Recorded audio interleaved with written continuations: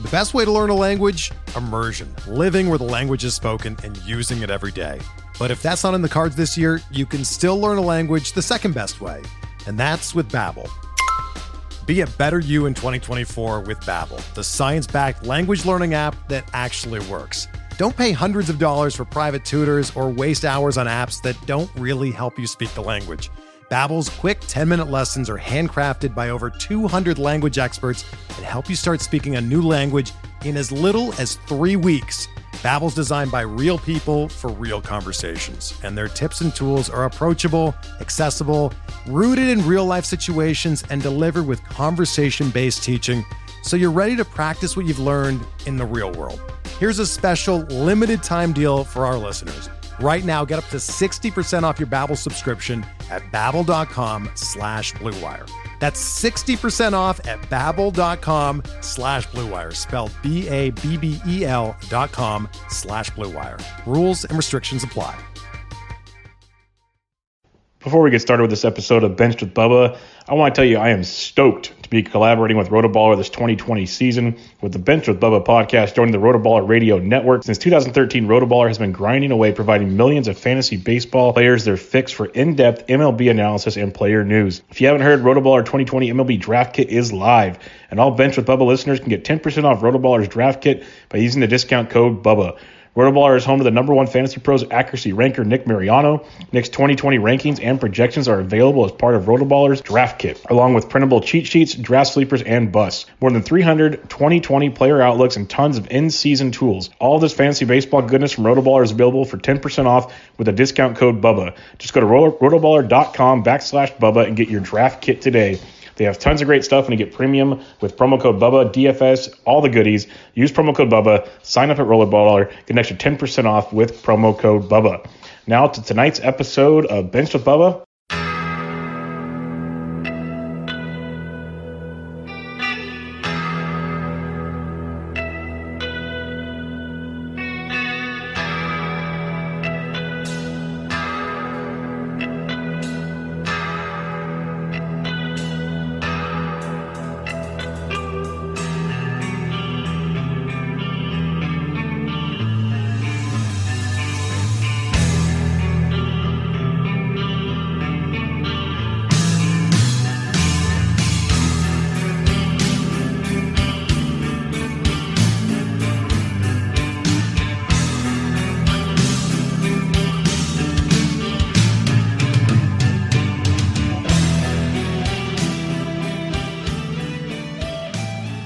And welcome back, everybody, to another episode of Bubba and the Bat Flip, episode 49. You can check me out on Twitter at BDentric, Toby on Twitter at BatFlipCrazy. We're going to preview roughly the final 7 to 10 days of the season as we were just wrapping things up. And Toby's so good at always looking ahead at like the matchups and all that. So it'll be a fun way to check all this out. But first, Toby, how you doing, man? I'm doing well, Bubba. I'm doing well, you know. Yeah, I think maybe sometimes I overanalyze things a little bit, you know, schedule-wise, player-wise, everything-wise, you know.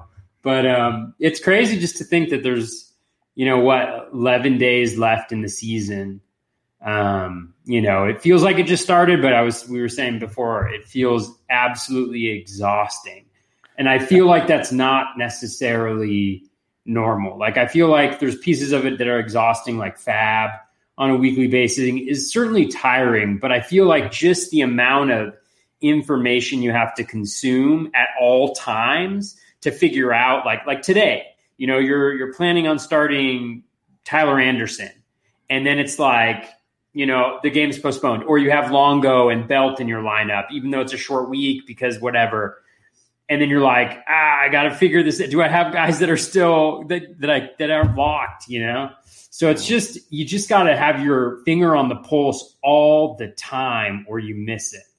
And that's exhausting. So you got to have your finger on the pulse. And at the same time, you just kind of throw your hands up too. Because there's certain things you just have no control over. Like Friday night, all the games have pretty much started. And then all of a sudden, oh wait, Giants have a positive test. It's a Giants Padres are stopped. And it's like, what the F is going on? And I literally, I'm texting a good buddy of mine who lives in San Diego now, diehard Giants fan. And I'm texting them going, at first, I'm like, how's the weather down there? I'm like, because I know it's not as smoky. We found out it wasn't the smoke. And then I told him, I said, the Giants are one of the few teams. This is a no homer situation. I did not see getting COVID because Kapler's got them so regimented, and the players have bought into being like, they've talked about it, how like hardcore they are about it. So I was like totally like, no, there's no way. And then when they said Alex Dickerson, I'm like, no way. And then obviously it's a false positive.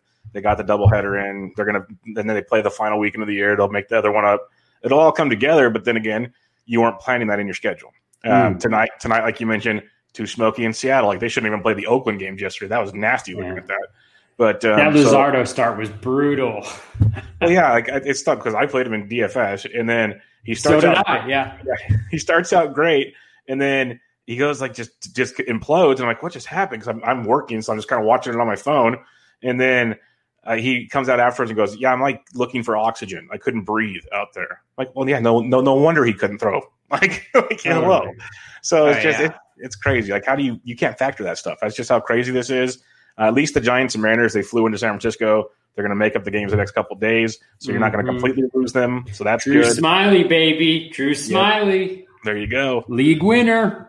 Yeah, we were all over Drew in March. I'm all over Drew now. I know, but at least he'll come through. Increased dramatically over the last week, Bubba. That's outstanding. So, yeah, like I said at the start, we're going to kind of talk about favorable schedules coming up when you're looking at Fab or setting your lineups or things along those lines. We're going to answer some listener questions, potential 2-star guys. Waiver wires are going to differ. Like Toby does a bunch of 15-team leagues. I know some of the listeners do 10 and 12-team leagues, so obviously that's going to be a whole other ballgame. I usually do stressing out about Fab. That's how I was early in the year. I lucked out because like I only had Fab like in half my leagues this weekend, so I was just like, and I just like kind of walked away. I'm like, okay, this is what it is. This is what it is. Because I've been saying it, and I've told you and others. I have, and I know I'm not the only one, but man, the injury bug just destroyed me. Like I've been making moves left and right. So yeah, the season, it was fun, and it's weird because I think in half of my leagues, I'm like third place or higher. Like I'm leading like 2 or 3. And then the other half, I'm like at the very bottom. So it's just like one or the other. So, yeah. Then the breaks. For sure. It's something else. For sure. And also I must tell the listeners, because this is a monumental moment for me personally, is that I did start playing DFS earlier this week for the first time. I've never played DFS in my entire life. Welcome to Thunderdome. Earlier this week, I started playing. I want to give a little shout out to our boy Yancey Eaton, who has been my mentor from a DFS perspective. I'm certainly not. I have not been the best mentee so far. But then also shout out Walter McMichael also helped me a little bit to begin with, gave me a little nudge, which was nice. So that's been fun. And then today somebody asked me, should I go with Walsh or Gallo?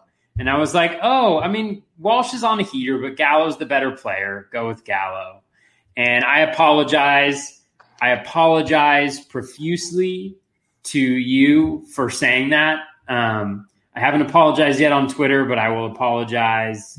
I wonder if I had someone ask me the same question, so I wonder if it's the same person. Because I told him Walsh. What did you say? You said Walsh. Oh, listen to Bubba. Don't listen to me. I have a long-term mindset, people. Yeah. I have a long-term mindset. I write articles. I do 2 podcasts every morning, Monday through Friday for DFS, and I write articles Monday through Friday, and Walsh was my first baseman today in the article. So, yeah, I was going with Walsh. I had him last week and then not this week, and so – again, listen to Bubba. Don't listen to anything I have to say. If we're talking season long, you can listen to what I have to say. But on a day-to-day matchup basis, do not listen to a damn thing I say. It's all garbage, and I'm really sorry. I hope I didn't cost that person their league. These are big. It's big stakes right now. So every answer is important. Yeah, but how are we supposed to know? Like we don't know. It just you go with the best situation. You knew, Bubba. You knew. It's one reason why I tweeted out today that I enjoy doing DFS because it helps me as a season-long player just by knowing the player pool and who's doing well and this and that. Because I see people that I really respect, and it's like 7 or 8 days later, then they start going, oh, look at this guy was on a heater for 7 days. I'm like, well, we've been playing him for like 6 of them. So it's been really, really nice. It's just little things like that you pick up on. And some of the listeners said they picked guys up like DJ Stewart and Walsh and have been using them lately. So it's been nice. Totally. But I'm excited. I got Walsh in a dynasty league. Ooh, that's nice. Back when I saw he was playing a little bit. So yeah, 36 homers in the minors last year, and he's carried it on. So big boy stuff. That is good to see. So let's get into this rest of season strategy here. I'll kind of just ask you each team that you have under the favorable schedule situation, because most of them, like shocker, there's double headers. So you got more than 7 games. That's just how it's going to go. Finish up strong. And for those, we're not going to go deep into it, but the MLB passed the bubbles concept for the playoffs, which can be awesome. And no days off in the first 2 rounds. So there's 8 games a day for like at least the first 4 days. It's going to be so awesome. 8 playoff games. Absolutely amazing. So do they do DFS for playoff games? Oh, yeah. I've covered it in the past, but usually it's only like 2 or 3 games. So it's kind of difficult. 8 games. I'm going to be all about that life. It's going to be great. Man. Absolutely amazing. So it's very cool. Yeah. So it's going to be wild. Let's do the favorable schedules here. We'll start off with the obvious one, but it's not because why you think it's the obvious one. Colorado makes the list, but they're not playing in coolers for the last week of the season. 4 at the Giants, 4 at the D-backs. I kind of see your angles here, but what is it that you find to be favorable in the Rockies? Yeah, I mean, I just think obviously when they're on the road, they're not that good of a team. But from an individual perspective, I think 8 games is really nice. They're in the heat of the competition for the playoffs. And so they're going to hopefully be close enough where they need to be playing every single game. So I think that's key. And then they've got some nice pieces. I think they've got some guys like even Fuentes, who's just kind of coming up. He's hitting relatively in the middle of the order. And at this point in time, I mean, like the thing you got to think about strategically is you got to look at I play Roto, so you got to look at your categories. You got to look where you are, where can you make up ground, where can you lose ground, how aggressive do you want to be? Because I think that's a major question is like, for me, I'm in a lot of ratio competitions. And the question is, are you passive and kind of wait to see if your competitors will make a mistake or they'll get unlucky with some bad games? Or do you get aggressive and maybe starting some guys that you aren't that interested in?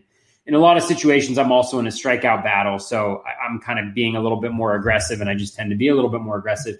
But I think these are the things that you need to be thinking about. And so, when it comes down to it, Rockies on the road isn't great, but 8 games is 8 games. That's 7 full games too. Or 6 full games, and those double headers are sneaky, right? Because you can go into it and you're like, oh well, I did this week with Shogo Akiyama and Brian Goodwin, where I was like, they've got 4 games to start off with. They're only 1 lefty, and I need steals. So you go heavy towards them, but then they only really get like 1 7-inning game and 1 9-inning game in some instances, and you miss it. So always something to factor in, but I just think the pitchers aren't that great, on either of those teams, Arizona or San Francisco. And so from a hitting perspective, I think there should be some opportunities there with some interesting plays down the stretch for sure. Yeah, and in those 8 games, I'll just highlight who they're projected. I'm using the RotoWire probable starting pitcher. We talked about it before the season started, one of the tools we love to use. I put it out for 14 days. So that week, if things stay – that's a big if in 2020. If things stay the same, they'd face Drew Smyly, Tyler Anderson, then Gausman and Cueto. So 2 lefties. We like the Rockies versus lefties. So that's interesting. 2 good lefties. So not good, but pretty good lefties. And then when they get the D-backs, though, it's going to be interesting for the doubleheader, Zach Gallen and Alex Young. And then 1 lefty, 1 righty. And then Luke Weaver and finish the year with Taylor Clark. So I kind of like, Young, Weaver, Clark. I've seen be hittable this year. You have Smyly, who we like. You never know. Tyler Anderson, it's all or nothing with him. I've watched him enough this year. He's either on or he's going to get hit all over the ballpark. And then it's pretty strong, assuming his start this weekend goes well. His MRA was good. He's scheduled to start this weekend. And then Cueto, usually you don't blow him up, but you can hit him. So I don't know. The Giants series is a little tricky. The D-backs, though, especially that weekend series, big fan of what they got going on there. So I like that a lot. Oh, man, Gausman's supposed to come back now? Yeah, his MRI came back clean, and they're going to schedule him to throw this weekend. Right now, RotoWire had him pitching on Thursday. I'd expect him to throw more Friday or Saturday, but that's why I think this could switch around a little bit. But they're going to want to get him out there at least twice before the season's over to get him ready for the postseason because he's almost like their ace. Oh, he's totally their ace. Yeah. He's so good this year. I had him in big leagues, and I dropped him because it's like, you figure he's going to miss a little bit of time, but it happens. Oh, well. Yeah. I mean, Gausman is certainly really strong, and I actually really do like Smyly. Like you said, Anderson is hit and miss.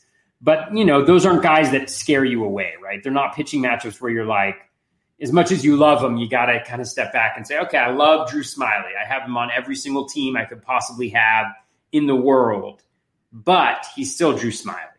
He's not Jacob deGrom. So just close to it. So yeah. So I like that. I like this. I like it. Next up, we have the St. Louis Cardinals, 3 at Kansas City, which you can usually get to them more often than not. And then 5 big ones in Milwaukee. If you do the quick math there, that should be 2 double dips. Let me double check the schedule real quick, but they missed so many games. It makes sense. It's only four with 1 double dip. Yep. Yeah. 3 games. Yeah, it's going to be interesting, but 8 games. So they're going to be taxed pitching wise. The Cardinals offense as a whole, to me, I don't know about you, pretty disappointing this year as what we'd expect from them. Brad Miller, he's done his thing. Tommy Edman kind of showed flashes like so is DeYoung, but they've missed so much time also. It's been kind of frustrating. But before I'll go into the pitching at the end here, but what's your thoughts on the Cardinals in this series against teams that you can definitely take advantage of? Yeah, I mean, they've got some interesting pieces. I've been targeting Milwaukee for steals, obviously, which let me tell you, I need steals like the devil. I don't know if you need the devil really, but like I need steals.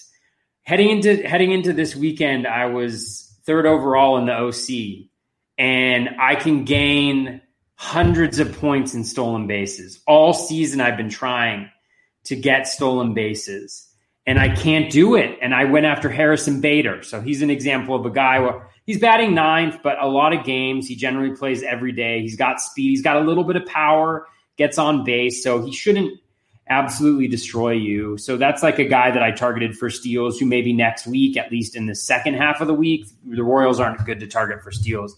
You can go after a guy like that.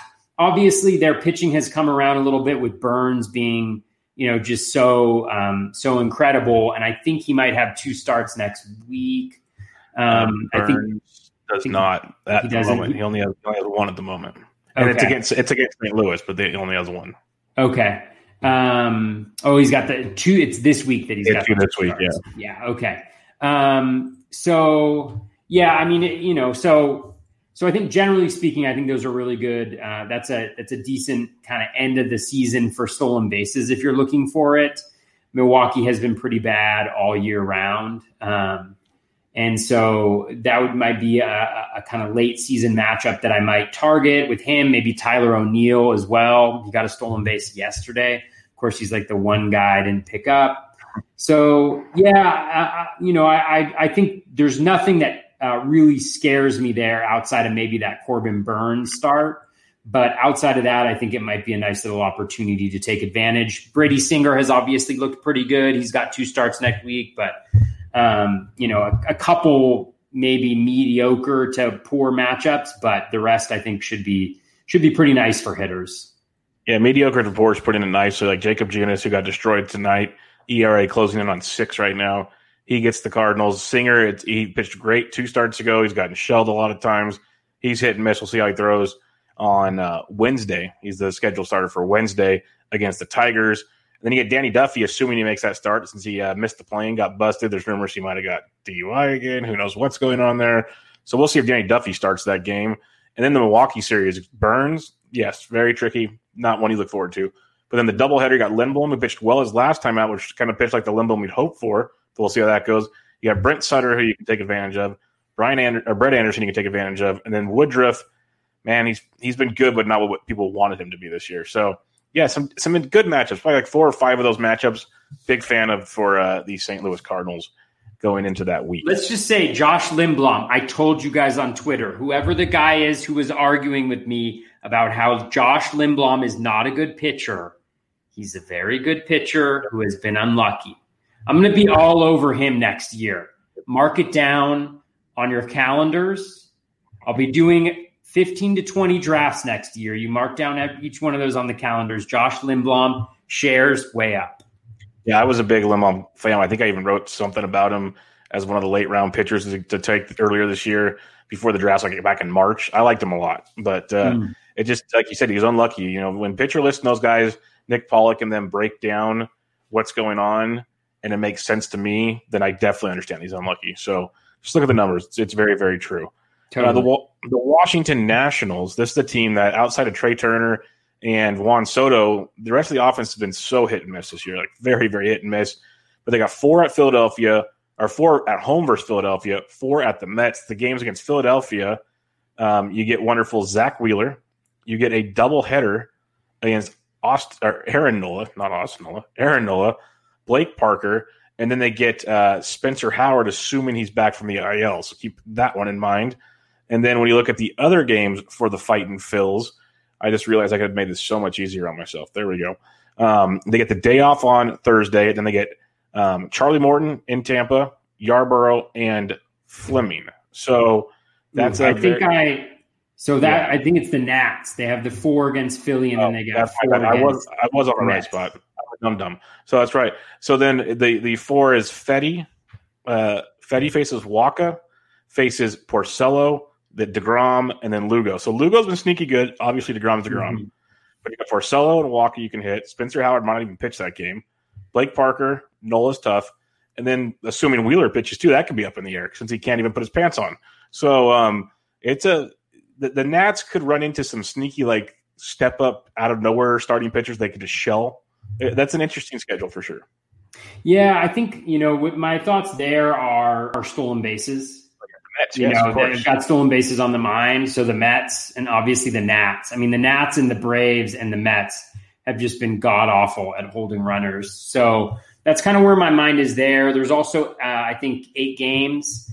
Is it 8? 8 games. It's 8 games. They have 8 games. And I think that Mets series is key. And then I also think they're all right-handed pitchers, every single one of them. So like a guy like Eric Thames, who hasn't really been that useful this year, he could get 8 starts next week in a row at first base, which I think could be, obviously that's the type of like league winning setup, where you can pick up a guy off the wire and plug him in for 8 games that last week.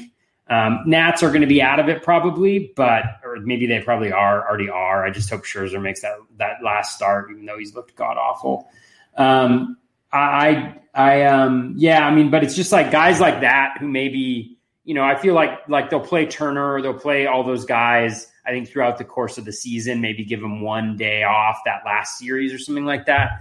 But I definitely think that, hopefully they can get a good little run and maybe steal 15 bases. Yeah, no, I'm with you there. It should be an interesting one. Soto's going to probably lock up the MVP. No, I'm just kidding. There's a lot of guys that could be MVPs, Tatis, many others. That'll be a fun vote to see how you can win a 60-game MVP award. That'll be fun. For sure. Houston Astros, 3 at Seattle, 4 at Texas. Before we even talk about the hitting, McCullers 2-step, Framber Valdez 2-step.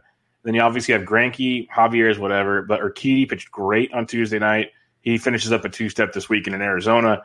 Great matchups to pitch against Seattle and Texas. These are guys you want to target with pitchers. So obviously you're not going to get these like Framber and McCullers off the waiver wire. You might get a Urquidy available for a 1-start. Doubt it. He's probably already picked up for 2, but that's on the table.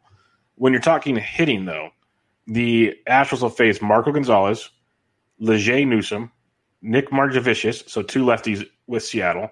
Then you got Lance Lynn, Cody, Gibson, Lyles. So Lynn's a little troubling. Gonzalez has been okay. Other than that, my goodness, this could be a get-right spot for the playoffs. Absolutely, yeah. And again, going to stolen bases, I mean, those are, again, some teams I think you want to target generally. I mean, the lefties are a little bit tougher, but so I think that's the Astros' end of the season schedule is just essentially the Mariners and the Rangers over and over and over again. Or else I think they play the Angels too, something like that. So it's all good from the Astros perspective, I think, moving forward. There's nobody who, outside of Lynn, who really scares me from a matchup perspective. So I think they have a really nice end to the season, and they're in the heat of things. So they're really going to have to play hard. They're going to have to play everybody. I mean, Gurriel was back in the lineup today after the kind of injury scare of the weekend. So, yeah, I like that schedule a lot too. Yeah, Altuve just got activated today as well on Tuesday, so he's back. They need to get right for the postseason, so we'll see how that goes, and that's a good final 10 games or so to do that with. For sure. Toronto Blue Jays, 4 in Buffalo against the Yankees, 3 in Buffalo against Baltimore. My goodness. Like, that's just launching pad. I'm looking forward to the Yankees games. Like, those are over-unders better be like 12. They They do get Garrett Cole, tricky. Then you got Tanaka, Jordan Montgomery, J.A. Happ. You love the Jays versus the lefties. And then when Baltimore comes to town, you got John Means, Jorge Lopez, and Aiken. So they have 4 lefties out of 7 games. Oscar gonna eat. Oscar, that was part of the news we were going to talk about. He's supposed to be back Thursday or Friday this week, so he will be back next week. He took batting practice on Tuesday. They expect him back Thursday or Friday. So lock and load. But what's your thoughts? Because this should be a feast of a week. Yeah, I mean, I think the Jays, are they all at home? All in Buffalo. They're all in Buffalo. Yeah. So, I mean, I think that's beautiful. I mean, you gotta absolutely love that. That ballpark just plays well. And yeah, there's not that many tough matchups. I mean, from a pitching perspective, obviously Cole is really good. And I think he's getting there too. I mean, the thing about him is, I don't know whether it's a consistent thing. I haven't looked at it, but last year he started slow too, and then the velo started to tick up, and then he started to be a little bit more dominant. The home run per fly ball was just out of this world. So I think generally speaking, it's a really solid matchup there. If Teoscar comes back, he may be on a lot of waiver wires because he was dropped. Obviously, coming back from an oblique, you're a little sketchy. But it also seems like it was something that pretty early on they realized wasn't as serious as they had feared, and so that could be really good. And just like there's some guys in there like Travis Shaw may not be the best example. I'm trying to rack my brain for some of the guys that may have some value there, but who I'm kind of might be interesting is like Alexander Kirk. Their catcher, if he gets some opportunities there. I know catcher has been something we've had to tap into with JTR and others being injured. So yeah, that again, nobody's really jumping out in my mind about who you might be able to exploit, but in terms of some nice kind of matchups down the stretch, I think they've got them. Yeah, great matchups, a lot of lefties, could be a ton of fun there. With Toronto, Baltimore plays Toronto for 3 of those games. But before they go to Toronto for that launching pad of a game, they have 3 in Boston, and Boston doesn't scare anybody. Boston might have one of the worst records in the American League, and I've been loving using Baltimore all year. Baltimore, Detroit, cheap on DFS. No one wants them in season long, and they just produce night in and night out for the most part, especially for what their expectations are when people see win-loss record and whatnot. But the Orioles, they have Monday off, and they face Mazza, Eovaldi, and Kickham with Boston, 3 guys you can take advantage of. And then they get Taijuan Walker, who just got destroyed by the Yankees, who are getting healthy, by the way. Watch out for that. Yeah, watch out for a healthy Yankees team, folks. It's coming. And then they got Tanner Roark and Chase Anderson. So these are matchups you can exploit. Last 3 in Buffalo helps a lot. What's your thoughts on Baltimore? Yeah, I mean, especially that Yankee series. Which Yankee series? Not Yankee series, the Blue Jay series, sorry. It's all righties, so your guys like DJ Stewart, Jose Iglesias, Cedric Mullins is a great one too. Ruiz. What's that? Ryu Ruiz. Yeah, Ryo Ruiz, that DFS stack. So I just think there's a lot there. I mean, even Ryan Mountcastle's been crushing when he's in the lineup.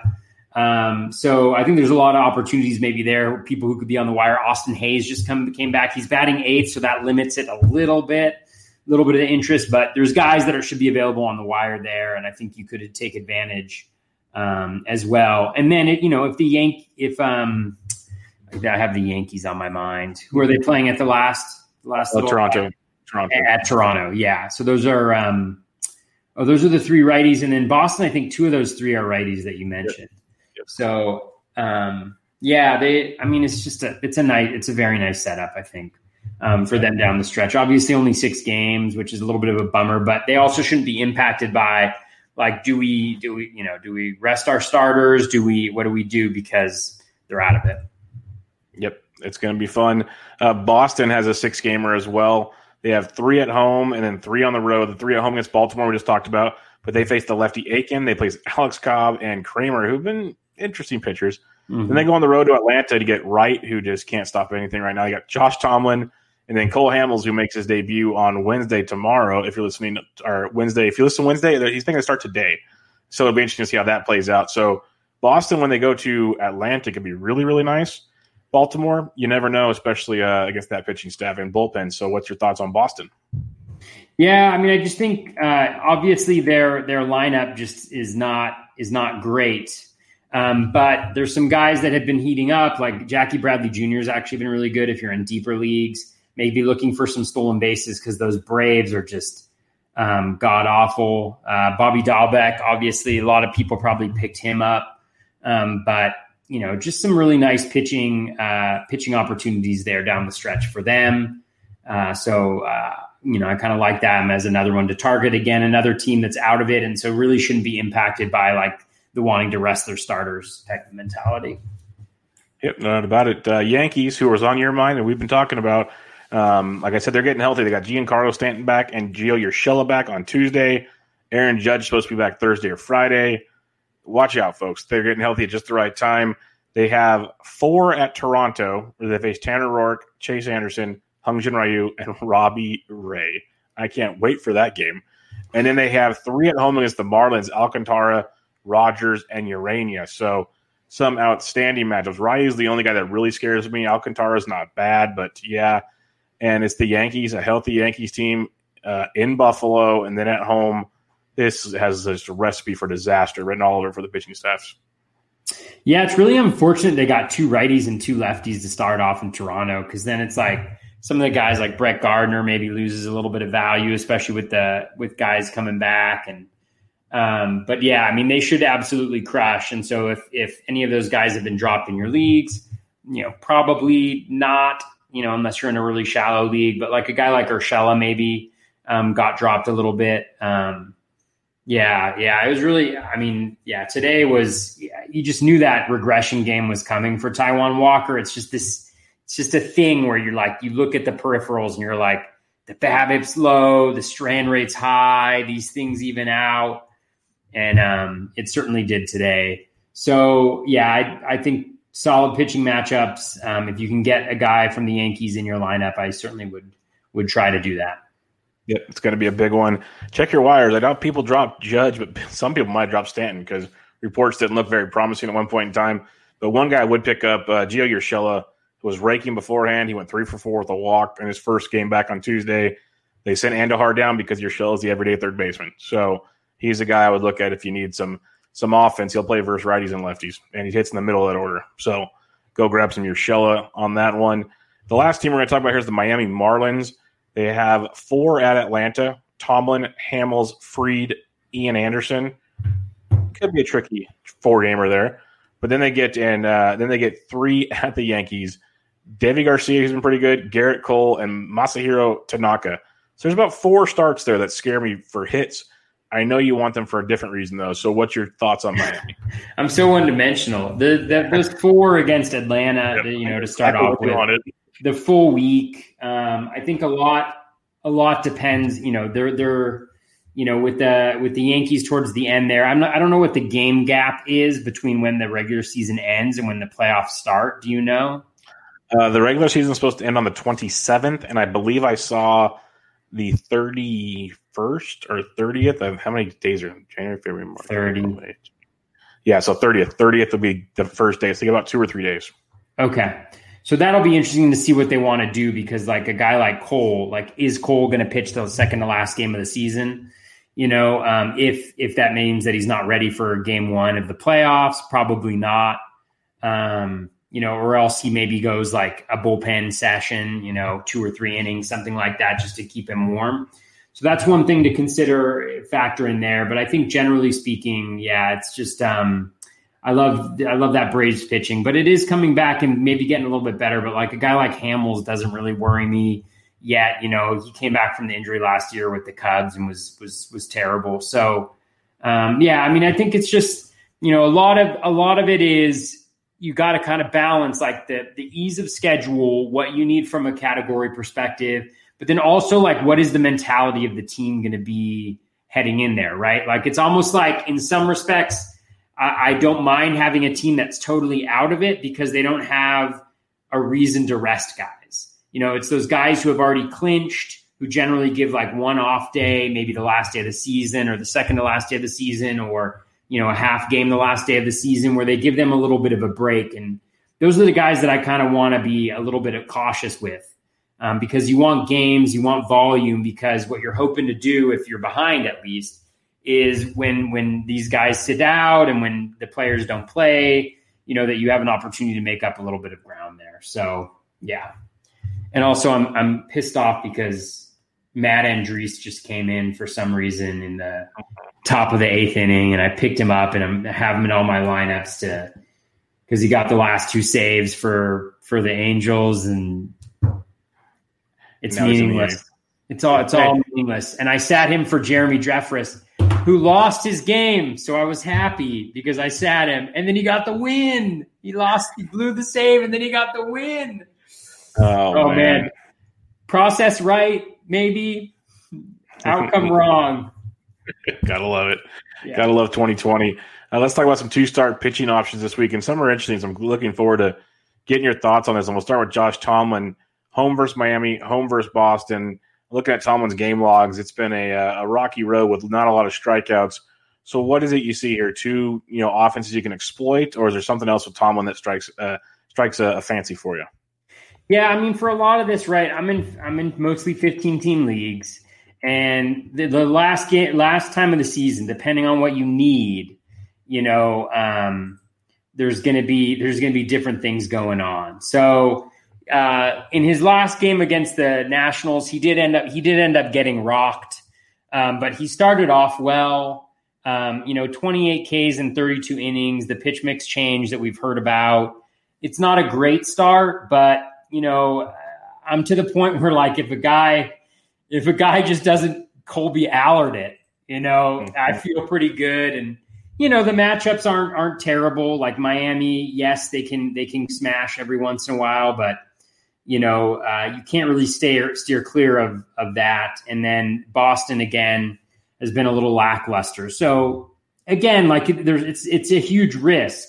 But if you're looking for 2-start pitchers, chances are, like, depending on the leagues you're playing in, like I was attacking guys this week for next week's 2 steps. And so there's going to be some guys available. But if you think a guy can go 5 innings and be at least borderline serviceable, they almost, depending on what you're looking after, if you're chasing wins, if you're chasing Ks, they become borderline must start towards the end of the week, especially because sometimes the lineups aren't as strong at the end of the season. So, again, not necessarily ideal, but somebody that I would certainly look at based on just the matchups and the fact that he plays for a good hitting team. So wins are a possibility. Yeah. The next guy you have here is Kyle Freeland at the Giants, at the D-backs. I like this quite a bit. We talked about Rockies pitchers outside of Coors. Freeland's been outstanding outside of Coors this year. A 2.63 ERA with a 3.67 xFIP on the road compared to an ERA closer to 5 at home. 23% K rate on the road. So obviously doing things on the road much, much better at home, as you kind of expect with Rockies pitchers, but he's been great this year. So I like that matchup. The Giants, they're hitting, but you can exploit them. Freeland's done that before. And the D-backs you can definitely have your fun with. So how high are you on Freeland going into the final week? Well, I love Freeland going into the other week. Let me tell you, he's been the bane of my existence this year because I spent a bunch of fab on him to pick him up. And then and I think I just miscalculated like when he was starting. So he never was in the lineup for the good starts, and he was in there for a couple bad ones. And I dropped him down the end of the stretch here in one of my mains because of the way that the schedule lined up. It lined up where he was supposed to pitch, I think, on a Wednesday, and then he was supposed to have a 2-start week against the A's and the Dodgers at home. And I was like, I'm not going to start him the next 2 weeks. I can't keep him. And then his start was, instead of Wednesday, it was Tuesday. So he got a nicer 2-step that week. And then anyways, this is all to say, I think Freeland, he's got 2 plush matchups too that week. I mean, he might be my like guy who could be on the free agent waiver wire, who is the best 2-step next week that might be available. If you can go for it. And the Rockies are going to be in it. And so they're going to be trying really hard. And we'll see. Yeah, no, I like him a lot in the 2-step. Really good spot for them him going into those matchups. Brady Singer, mentioned him earlier with the Royals. He gets St. Louis and he gets Detroit, two offenses you can definitely have fun with. Coming off a great start against the Indians on the 10th. We'll see how he does on Wednesday night as we're recording on Tuesday. But, big expectations for him. Threw pretty well to start. The last, 3 or 4 starts were rocky before the one on the 10th there, Steve. So it was very, very good. Looks like he's been a little unlucky at times. But what's your thoughts on Brady Singer going into the final week? Yeah, the Detroit start is the one that I really want. He's going up against Detroit tomorrow, Wednesday. I've got him in a bunch of deeper leagues. So I'm really hoping he can do well. The Tigers do struggle against right-handed pitchers. I know that they have exceeded expectations in terms of hitting, but they're much better against lefties than they are against righties, at least over the course of the season. Things can always change with lineups changing so much, and they certainly rock Jake Junis. But, I think it's just a really nice two-step towards the end of the season. Again, you just hope that the guys get the 2 steps. He's a young guy. They don't want to put too much stress on the arm, but hopefully he gets both ends of it, because I think it's the type of guy he's good enough where he can be a league winner for you down the stretch there. Yeah, the next guy, Trevor Rogers, gets at Atlanta at the Yankees. This is a tricky one, to say the least. Strikeouts have been there for Rogers. Got smoked his last outing against Philadelphia. Pitched pretty well prior to that. The long ball's been in his repertoire, which can be scary in those matchups. How excited are you to try two-stepping with Rogers?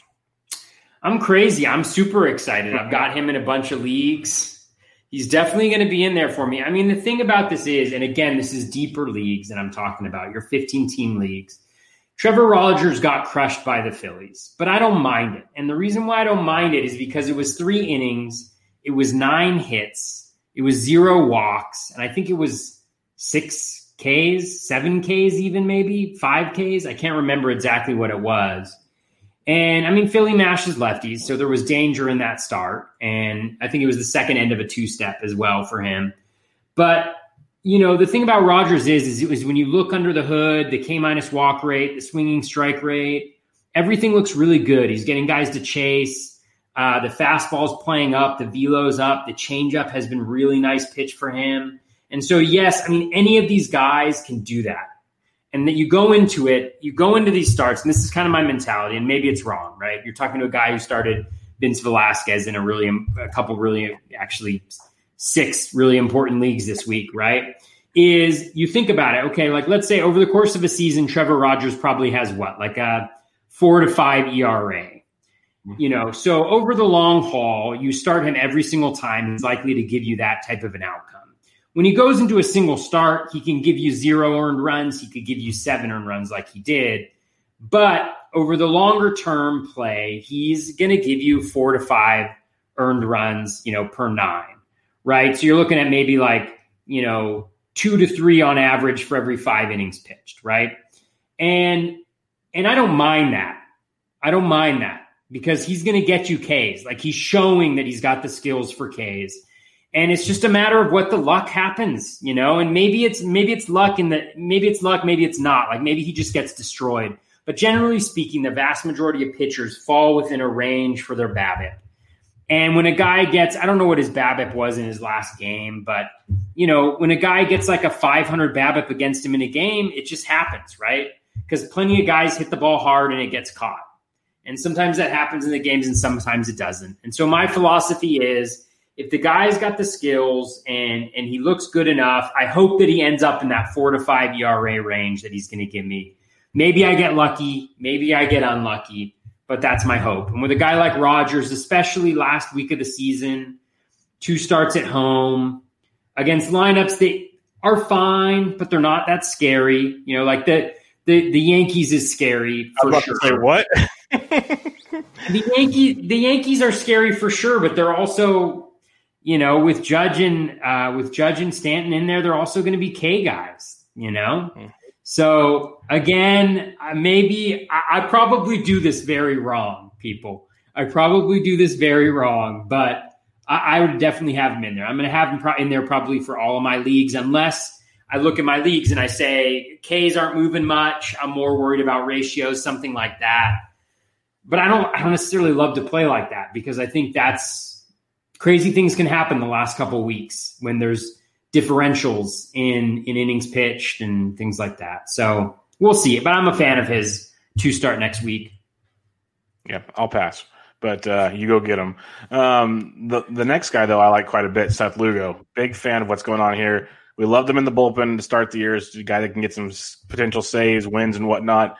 They moved him in the rotation. They stretched him out. He's thrown at least 5 innings in 2 straight starts. In his 4 starts since he started ramping up, he's got at least 5 Ks in every start. ERA is at 2.65, an xFIP of 1.94 over those 4 starts. He's been outstanding. He's just dominating people right now. And he has a couple of really, really strong matchups against Tampa Bay and the Washington Nationals, an offense that does not scare me outside of, like I said earlier, Soto and Trey Turner. So what's your thoughts on Seth Lugo in the final week? This is a guy I can definitely get behind. Yeah, definitely. I mean, he's been really good. He's been really good. I mean, I haven't checked to see like what's really changed with him. I mean, that's a little bit of what's sad about this season, I think. And actually, our friend Brian Slack said this on the podcast with Scott Genstead, and I thought it was good. Is normally you're really focused on skills, you know, like you're monitoring the skills, you're looking for those changes, and you certainly still are. But so much more of it this year is information management. It's having your pulse on it. It's like, yeah, in a regular season, maybe I don't have Trevor Rogers, but there's no other good options. So it's like with Seth Lugo, it's like maybe I would do a deeper dive if it was a longer season, but I'm going to have Seth Lugo in my lineup, right? Because what are my alternatives right now, right? It's really scary there. So again, I think he's definitely a must start. He's going over 5 the last 2 innings, like last 2 games, like you mentioned. His BABIP is even high over the last 2 games, so it's not necessarily like he's getting lucky. He's generating a really high ground ball rate, so he checks all the boxes. And I'm surprised, to be honest with you. I didn't think that he was going to adjust to being a starter as well as he has. And I don't know if it's a long-term thing, but certainly he's been almost a revelation moving into the starting rotation and doing what he's done, given the context that we're in right now. Yeah, I'm 100% with you. I was kind of skeptical of him joining the rotation, but he's been awesome, absolutely awesome. So big fan of that. The next one's an interesting one. I can definitely get behind JT Brubaker of the Pittsburgh Pirates. He's got the Cubs. He's got the Indians, 2 teams that strike out a lot. That offenses have been super inconsistent.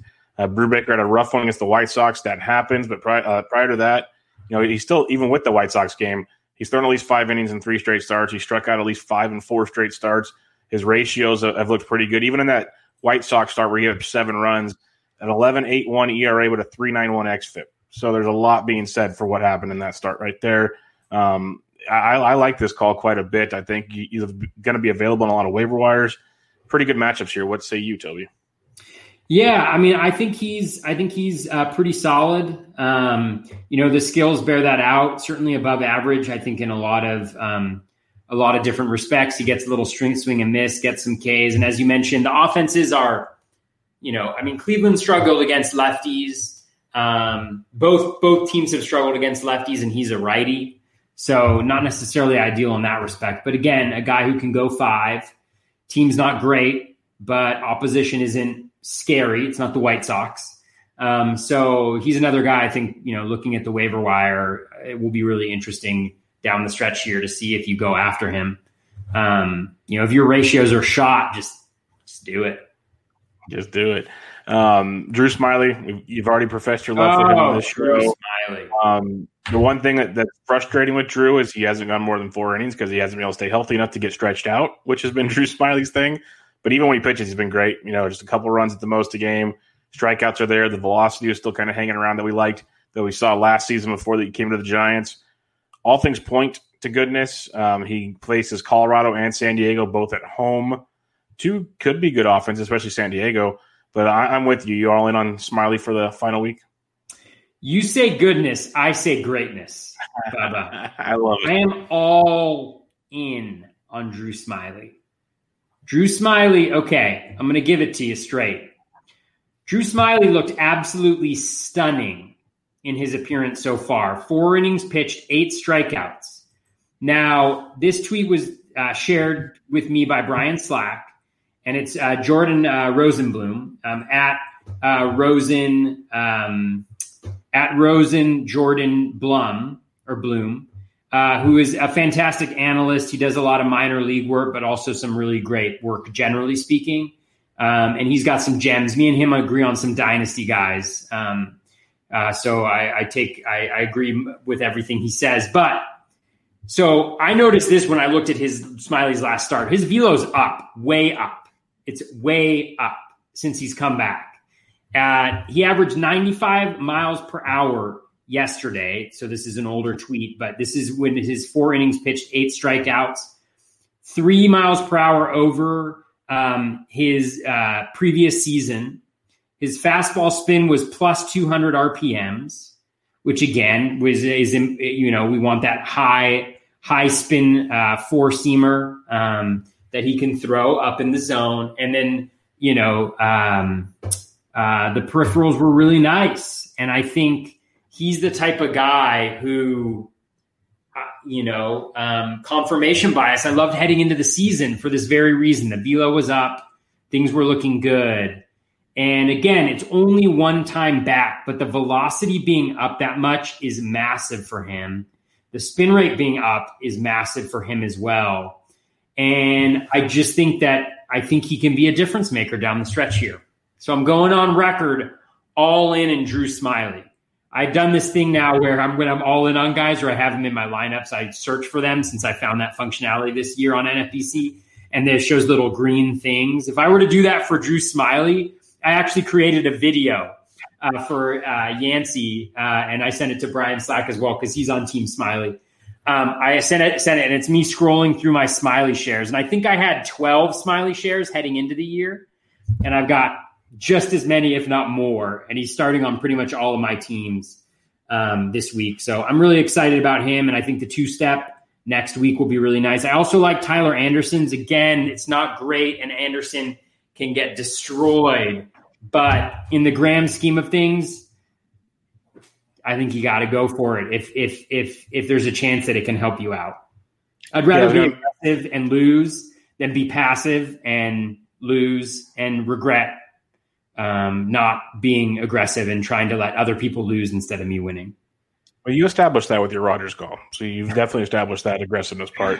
I'm overly aggressive, people. Don't follow what I do. Start Jared Walsh. Don't listen to a word I say. It's bad. Well, the Anderson thing I was going to mention, the one thing that people should really look to is it's still a small sample, obviously, but the splits have been pretty good this year. Home 1.82 ERA, road 7.59. He's given up on the road a 4.01 WOBA, at home a 2.51 WOBA. So he's definitely controlled things in Oracle Park. So that's something to keep in mind. Again, Colorado, San Diego could be tricky, but he does pitch extremely better at home. So something to keep in mind there. Josh, yeah. A couple pieces on Tyler Anderson. Number one, I've never gotten in an argument with a player on Twitter, but Tyler Anderson's father has gotten in an argument with me about Tyler Anderson. Number two, I had him in my bold predictions article 3 or 4 years ago, Tyler Anderson. So it's almost fate that I have him in virtually every single league as well. So next week, I am a Giants fan, hardcore, Bubba. Hardcore Giants fan. I'm all in. Playoffs, so watch and enjoy. Josh Fleming of the Tampa Bay Rays, he gets a couple nice matchups at home against the Mets and the Phillies. The Phillies do like themselves some lefty, so that'll be interesting, but definitely good ballpark to pitch in. Could make some hay in that one. The strikeouts have been there in a couple starts this year. It's just a guy that trying to get the ratios, maybe some counting stats for you. Yeah, I mean, he's a guy. I mean, the matchups aren't bad. And remember, Philly's banged up, but they're still I think 85% to make the playoffs, something like that. Probably more after today's win. So chances are they might be resting some guys that last game of the season. So that's helpful. The Rays may also be, so I don't know if I'd expect 5 from him. But in terms of 2 starts, again, in deeper leagues, this is 15-team leagues mostly. I don't think I'd be trying these guys out in 12s, except for Drew Smiley. It's just one of these things where sometimes you just got to go with it. And Fleming's been fine, and you just hope he can go 5 and get you 3 to 5 strikeouts, something like that. Yep, no doubt about it. And the last guy you have down here, and this is another risky one, but Kyle Gibson at the Angels, at home against Houston, a Houston team that's getting healthy. How excited are you about Kyle Gibson? For those of you who are listening to the podcast, you guys should see Bubba's face. He does not have a poker face when it comes to some of my two-start pitcher suggestions. Let's just say he's not a fan of Kyle Gibson. I'm not a fan of Kyle Gibson either. I would steer pretty clear of this because I think the Astros are going to be needing to play really hard in that last game of the season. Gibson's just been awful recently. He's just not been good. He's never really looked good this season. You know, there's some glimmers, as there always is with Kyle Gibson, but he's not even getting the Ks now. And so I'd steer clear of this. This is desperation. I love it. This is very desperation. I mean, I'd much rather Trevor Rogers than he said that speaks volumes right there. So go check that out. And if you have any waiver wire questions, just hit one of us up on Twitter or tag us both. We'll help you out there because it's going to be different for every league. So we don't need to go through all of those. But we do have a few listener questions we can jump on today. At Breaking Ben Tidd asks a question. Are there any poor performances and also we'll get way into 2021 and recapping 2020 in the upcoming weeks, but here's a little taste of that stuff. Are there any poor performances that you think will hold more weight going into next year's rankings ADPs as opposed to those you'll easily write off? So are there guys that maybe didn't do so well that you're still gonna like going into the next season? Yeah, I mean this is going to be it's going to be absolutely fascinating to me. I can already see the conversation happening. Like Javi Baez is a guy where people are like, I'm out on Javi Baez. He looks lost at the plate. I mean, how old is Javi Baez? 26? Yeah, 27? Not old. He's Javi Baez. He's Javi Baez. He was a huge risk this year because of his approach at the plate. We know that, right? Like, and I know that. I drafted him. I have him on one of my main event teams. He's been terrible, but we knew this was a possibility. Just like 350, 15 homers and 7 stolen bases was a possibility because those are the fluctuations a guy with his approach is going to have. If Javi Baez falls in drafts next year, I'm going to be all over him. That is if he falls out of my first 4 picks, because next year I'm going with 4 starting pitchers to start off with. That's how conservative I've gotten with starting pitching, so I don't have to pitch Trevor Rogers and be really excited about it. But Javi Baez is one, where I can just already see the talk. Christian Yelich is another one, who guys are going to have towards the back end of the first round. I think we're putting too much on it. I mean, it was a shortened spring training, so guys start out slow. Psychologically, they start to press. They get out of the routines that they're used to. I think that's what's happening, and I think we have to toss out a lot of what we've seen in hitters. I think similarly with pitchers towards the beginning of the season, what we've seen. I think that we're placing a lot of emphasis on this year. And if a guy's young and he's good and he sucks this year, I don't see a reason to believe that he's going to be bad next year unless I get some sort of information that points me in that direction.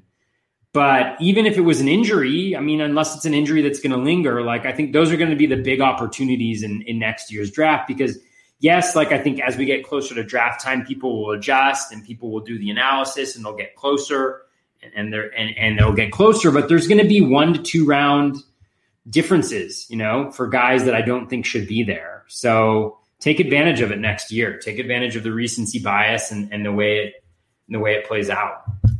Yeah, pulling up my rankings from before the season, Baez would be one for sure, and he was going later than I thought already in drafts this past year. So that value would be very, very nice. You mentioned Yelich is an obvious one that's going to – I've seen guys talk about second round with Yelich, which would just blow my mind. JD Martinez, this is one I really want to dig into some more. He's older, so – He is. That's a question, but I still think the hit – I don't see that hit tool disappearing that quickly with him. So I want to dig in more on him, and that's what I'm looking forward to this offseason is looking at a small sample, trying to figure a few things out with that and kind of – deciding how much relevance I want to take with it type situation. And those are a couple that really, really stand out for me. Like Keston Hiura, who a lot of guys are high on. really hasn't been that great this year, especially from a batting average standpoint.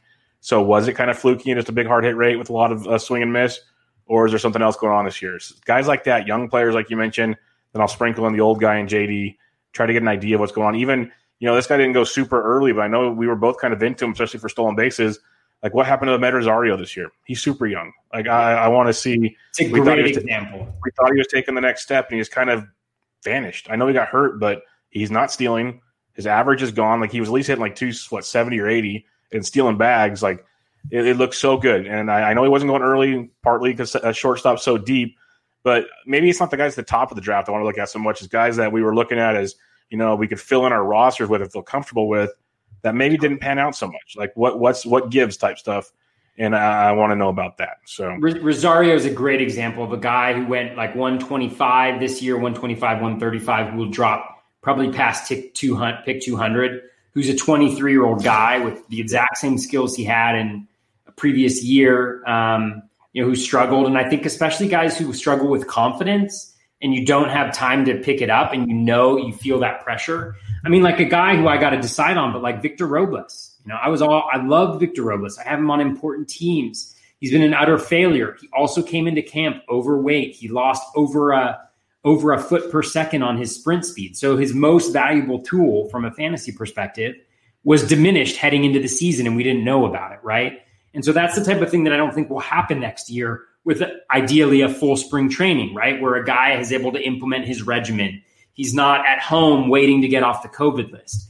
Things like that, where I think those can make a big difference, where he's a guy who's probably going to drop to pick 100, I would guess, like probably in that where like Oscar Mercado and guys like that were going last year, because people are going to, again, be questioning it. And yeah, I think it's perfectly okay to question the hit tool, but from a roster construction perspective, if he can get back to where he has been from his stolen base perspective, and again, being now a 23-year-old with prospect pedigree in what should be a better lineup next year, I think there's going to be a lot of value to be had by those guys that the market just overcorrects for based on a small sample, even if there's a lot of merit to the analysis that gets you there. Yeah, totally agree. So it's going to be a lot of fun. I know it's been a long, short season, but it's going to be a lot of fun kind of trying to evaluate things to get ready for next year. It'll be really interesting to see how it plays out because ADPs are going to be insane. So that'll be a lot of fun. Our buddy David Mendelson has a two-parter. I'll start with the first part, and then you guys can talk about your little tour, your band. But Shane Bieber or Jacob deGrom as the first pitcher off the board in 2021. I'll keep it simple. I am still going Jacob deGrom. Like, he could be the NL Cy Young Award winner this year. Bieber's been awesome. Not going to dispute that at all. Nothing against him. But prove it year after year after year like deGrom does, and then we can talk about passing him up. But for now, Jacob deGrom for me. Yeah, deGrom is special. I mean, he's just so good. What pitchers do you go into a start? Knock on wood, because he's going tomorrow. He better not mess up when I need him. And he could get 3 starts the rest of the way, which would be, oh my God, it would be unbelievable.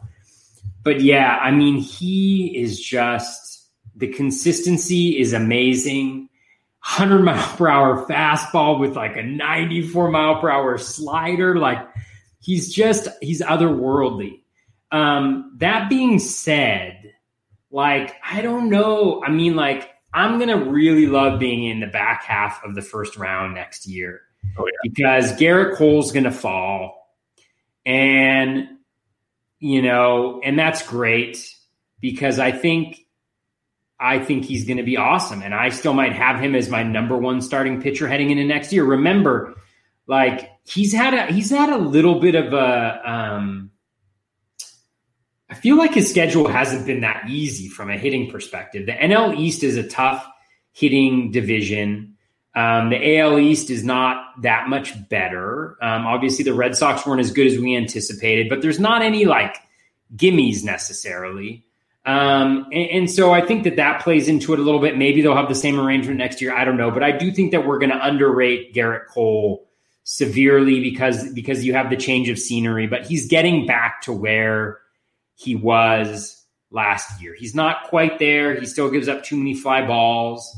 But he is an elite pitcher. And playing for the Yankees, he's going to get a crap ton of wins. And as much as you say Jacob deGrom and those ratios are amazing, they are amazing. But the guys before this year who have won people leagues are Verlander and Cole. DeGrom has won people leagues. Don't get me wrong. But you cannot underestimate the importance of those wins in fantasy. And you cannot go into a season thinking there's going to be a massive difference between them, but they are important. And it's fairly consistent negative against DeGrom. And I know I'm foolish for even mentioning it, but I think Cole's still in that conversation for me. Yeah, DeGrom finishes out the year at Philly tomorrow, then home versus Tampa Bay next week, and on the road against Washington. So 3 pretty good matchups. As you were saying, let's throw a curveball to what you just said there, because I'm a huge Cole fan as well, and I'm a believer that he's going to be just fine next year. The value on that you're going to get on him is going to be awesome, because where did he have to go this year? Like pick 3, 4, 5, something along those lines, depending on where you drafted. And so you could definitely get him towards the back end, because there's a question we're going to get to here pretty soon. A couple guys don't even think he's going to be in the first round this next year, which I think is pretty comical to me. But I would honestly, and I know some will disagree with me on this one, I'd have Cole ahead of Bieber going into next year's draft. But people think I'm probably crazy on that. But I'm a huge Cole believer. Just like you said, we've seen him do it. I'm not downplaying Shane Bieber, but these guys have done it time and time again, like you said, that just are game changers for you on a regular basis. Yeah, the key for Bieber is the velo bump. He's gotten a 1 mile per hour increase in that velo and the development of that cutter. So I can certainly see, but I agree with you. I mean, I think there's something about, I think that's there. Like if I were to ask you, okay, I'm going to put you on the spot. I apologize. But what do you think Garrett Cole's ERA is right now without looking? It's probably still below 3. It's probably like a 2.7 or something. Okay. It's higher than that. It's a 3.2. Okay. What would you say? Okay, I'm not. This is bad to ask you. What do you think his K- walk rate is? He's still striking out a good amount. He's walking a few. Let's go 26%. 27%. Okay. Right. What's his? I mean, his swinging strike rate is less than 1% below where it was last year. Yeah. And if we were to look at this over the last 2 starts or 3 starts when the velo's been higher, he's there. I mean, that's going to be. God, that's going to be the steal of the century next year when you're drafting like 7-8 and Cole's sitting there for you at 7-8 and then coming around on the other side. Or something. Oh, man. No, not a hitter, Bubba. No, I forgot. You're looking, and then on the other end of that is like a Darvish or. You going to go Verlander, or are you worried about the injury? Or everybody who's on the Sixto train drafting Sixto? I want Sixto, but I don't think I'm going to have the balls to pick him where he's going to be going. I love Sixto. I love him. I think he's so good. I love what I'm seeing. I don't want to be a downer, but he's been absolutely excellent, and the stuff is filthy. He's also been lucky so far this year, just from BABIP perspective, strand rate perspective. The Ks are not. I don't think that'll be the question. For me, is are the Ks elite for him? I'm not convinced that they're going to be, but again, I've been wrong about many a thing before, so I won't be on that train. But it's going to be interesting to see where that helium goes. Especially, what's going to be funny is when he blows up in one of his last starts. Yeah. Is their reaction after that, or spring training? Hopefully, we get a real spring training. And like his first 2 appearances just get shelled. Totally. Like all of a sudden you're going to get like the maybe 3rd round, 4th round pitcher. All of a sudden he drops to like the 5th, maybe 6th. And now like your eyes light up like, oh, okay, we got something here. But we'll see, because some people just overreact a lot. But yeah, the helium is coming like crazy. Paul Sporer has already given his endorsement, which is going to just make everybody skyrocket. We've seen Rob Silver and some others. So, yeah, it's going to be tough for guys like you and me, Toby, who kind of go for the more consistent, I guess, maybe not the right word, but they've done it a few times approach. It's going to be a little tricky to go for Sixto that early. They grab Sixto, we go Tristan McKenzie. Yeah, have you seen him? I mean, trust me. Hey, DFS, I've seen them all, my friend. Oh, I know you have, but I'm just like, I haven't heard – I shouldn't say this. I've really scaled back my fantasy baseball podcast this year. I'm just like, I feel so burned out about everything.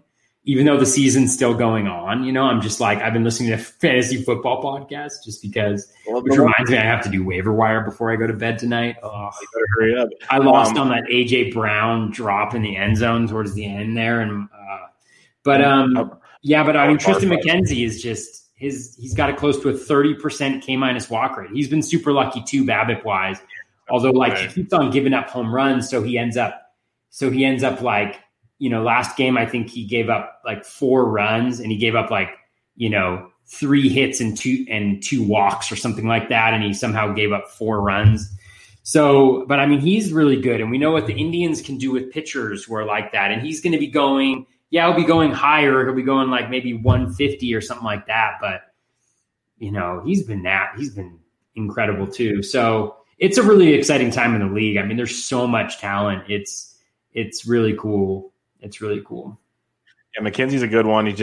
Some starts, he just kind of gives it up a little too much. Like you said, the home runs can get to him. But when he's on, he's filthy. So there's a lot to like there with Mr. Tristan McKenzie. But we'll get into all that goodness later on. There's going to be fun discussions where we'll just go off the rails real quickly on those. But the other thing David mentioned, and I believe this is on the last podcast you were on with him, he also heard that Chuck Nasty and the Ginger Mountain Boys are releasing their tour schedule next week. How excited are you about that? Very excited. One of my favorite bands. We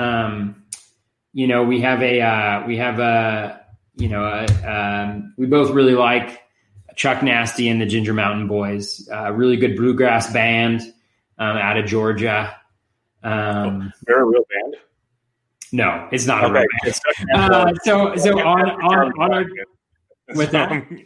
Chuck Nasty's Charlie Blackmon, I'm assuming. Charlie Blackmon. So on the last Triple Play podcast that I was on, they did. The question was like, who has the best facial hair in the Major League Baseball? And so somebody did Charlie Blackmon, somebody did Justin Turner, somebody did Matt Carpenter, and somebody did. I think I'm forgetting my own. Sergio Romo? No. Can't remember who it was, but we were just saying, and then somehow it went from that to they look like a bunch of guys who would be in a bluegrass band, and then we named it Chuck Nasty and the Ginger Mountain Boys. Ginger because of Big Red, Justin Turner, and then Chuck Nasty, and so we made up this whole elaborate thing about how which instruments are they playing, and it was a fun podcast if you want to go back and listen to it. It's always a blast to go on with those guys. That's funny. A couple more questions we got here. The Draft Champions podcast asks, how many starting pitchers go in round 1 next year at the NFBC? Obviously, 15-teamer. We were kind of toying with that just a second ago. I believe, the easy answer is 3 or 4. But we know, as you know, especially doing the big money drafts, as we get closer and closer to the season, starting pitcher comes up. I wouldn't be shocked if 4 are there by the beginning of the season. What about you? Yeah, I think so. We got DeGrom, Cole, and Bieber. Bieber for sure. Do people buy into Bueller? I mean, I think the challenge there is, it's going to sound crazy to say, but should Clayton Kershaw be in that conversation, right? With the increased velo. I mean, he's been gold, awesome. Right? You have Scherzer, who has not been good this year from a results perspective, but the skills still look elite, and he's really struggled third time through the order. I mean, the Nats have left him high and dry on a couple occasions. I think he went into his last game. I think he'd already thrown 104 pitches or something like that. And they threw him out for the 6th against the Braves. He was up 4-2 and he promptly gave up 5 consecutive hits and left down 6-4. With 119 pitches thrown, right? And David Martinez had no one getting loose. That's what took so long to get him out of the game. Oh, man, he sent him out there. He sent him out there at 102 pitches with no one loose in the bullpen. So once trouble started early, it took a while to get someone loose, and that's what happened. It's just that's bad management. It's just brutal, and he's been getting. This has happened 3 or 4 times this year where he loses it in the 6th or the 7th, and it's like they're too stubborn to take him out. It's almost like they're like, Max, if you want to stay in there, stay in there. But it's pretty clear that he's just getting destroyed. But I also think that from a skills perspective, there's no reason for me that I see why he should not be in that first round as well. Maybe he's a early second rounder in a 15-team draft as well. Who else am I missing? You got Darvish possibly coming up in there. Possibly. I mean, it's hard to argue against Darvish if he's healthy in spring with what will have been a year and a half of pitching. There's just guys who are coming out of nowhere. I mean, I haven't looked at his full stats, but Aaron Nola's been awesome this year, right? Yeah. So I think there's a lot of guys who, depending on how they finish off this year, who could be vying for that first, second round spot. It'll be really interesting to see what happens there. I wouldn't be surprised if people put a little bit more of an onus. It feels like it happens every year where people put a little bit more emphasis on pitching just because streaming pitchers is so uncomfortable. I've joked around about this, but that I'm going to create the full house strategy after my pocket aces. And that's 3 aces and 2 number 2 starting pitchers in my drafts next year. And I'm only halfway joking. I mean, because my best team this year in the main event is a team where I had drafted 3 of my first 4 picks were starting pitchers.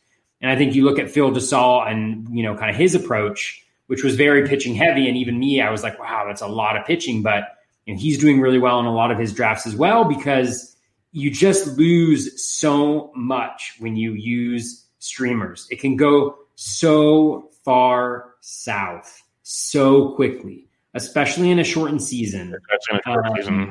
Where guys don't have a chance to write it, and that's happened to me in a couple leagues where I'm still doing well, but I pretty much lost a shot at maybe winning one of my leagues where the team was really good to begin with, but I had blowups on guys that I was starting, guys like Trevor Rogers,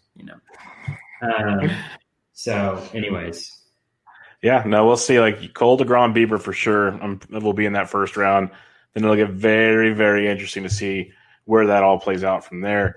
Our buddy Chris at Baseball Pods asks, in the same vein, how many leagues have Bieber, DeGrom in whichever order as the top 2 overall picks in the draft?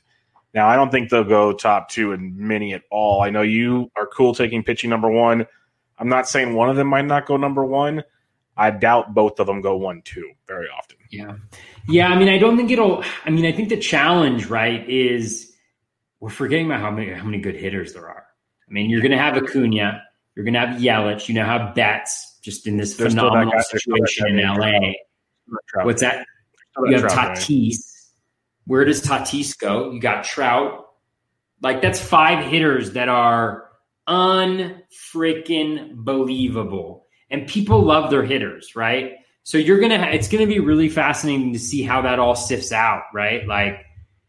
Because I think you could argue for any of those guys to be number 1, and those guys will be drafted number 1 in a lot of different drafts. So, just an not Yelich, but just an unbelievable level of talent.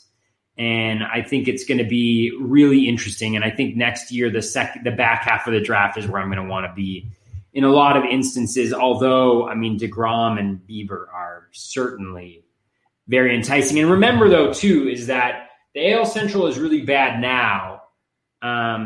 It's actually not that bad from a hitting perspective. But if you're on the Indians, it's all right. But there are some up and coming, teams will get better theoretically. Maybe they will. Maybe the Tigers and Rose won't. I don't know. Never mind. Let's not go down that road. Last question we have tonight from Brian Slack. And it's kind of, we basically already answered it, but he asked, who's a player you got this year that you're excited to be back in on next year? Could be either good or bad so far. Bad may be more interesting. We mentioned guys like Javi Baez, JD Martinez, maybe Ahmed Rosario. I think those are some things we're into. Is there anything else you wanted to elaborate on this for? One guy I think is really fascinating is going to be Yohan Moncada. Because he's been very clear, he just hasn't been the same guy since COVID. His legs aren't working. He's just struggled a lot. So it's going to be interesting to see how the industry responds to him. He's going to be a guy that, assuming he comes back in the spring and he looks healthy and he's talking healthy, he's going to be a guy that I really still love a lot, just because the situation is wonderful. He's got wonderful talent. It hasn't gone away. He's still very young. So that's one guy who I was very big on. I think he was my AO MVP pick this year, who I think I'll be back in on if the industry drops him down a couple rounds. Yep, that could be a lot of fun. It'll be interesting to really, like I said, dig in on some guys. I got a list of guys I want to look at. Good, bad, ugly, guys I wasn't even interested on. Was it real? lot of fun ways to go about it going into next season. But what are your final thoughts, Toby, as we have basically 10 or 11 days left? I mean, keep grinding. Grind it till the end.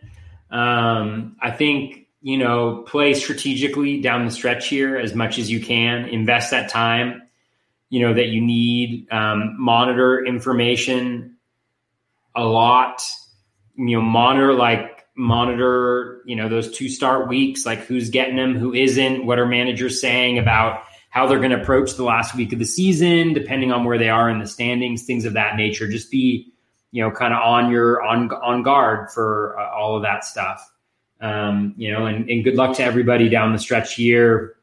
We're in that time where one really good day or one really bad day can really have a huge impact on, or week can have a really huge impact on how our season's finished. So hopefully it goes well for everybody, though I think that's impossible to actually happen. But yeah, I do definitely hope. is. Look at the way Flaherty's night on Tuesday went. He had an ERA in the low 3s and well over 5. So that's just the way it's going to go on the shortened season. That's why guys like Phil, he's lucked out. He went pitching heavy and none of them got hurt. So if you do that, you're going to be gold. It's just the way it works. But yeah, grind on. It's going to be fun. There's going to be still a lot of moving and shaking. Those categories are very, very tight still. So going to be fun to see where things end. Hopefully some crowns are awarded and we see where things go going into next week. But should be a fun week. A lot of games, a lot of doubleheaders, as you mentioned. So enjoy it. And then the playoffs are here, and that's going to be awesome. 16 teams. But we'll be back with you guys hopefully next week. We'll see how things keep scheduling out. It's been a lot of fun. But good luck with you. Find out Toby on Twitter at BatFlipCrazy. I'm at BDentric, and this was Bubba and the Batflip, episode 49. Catch you guys later.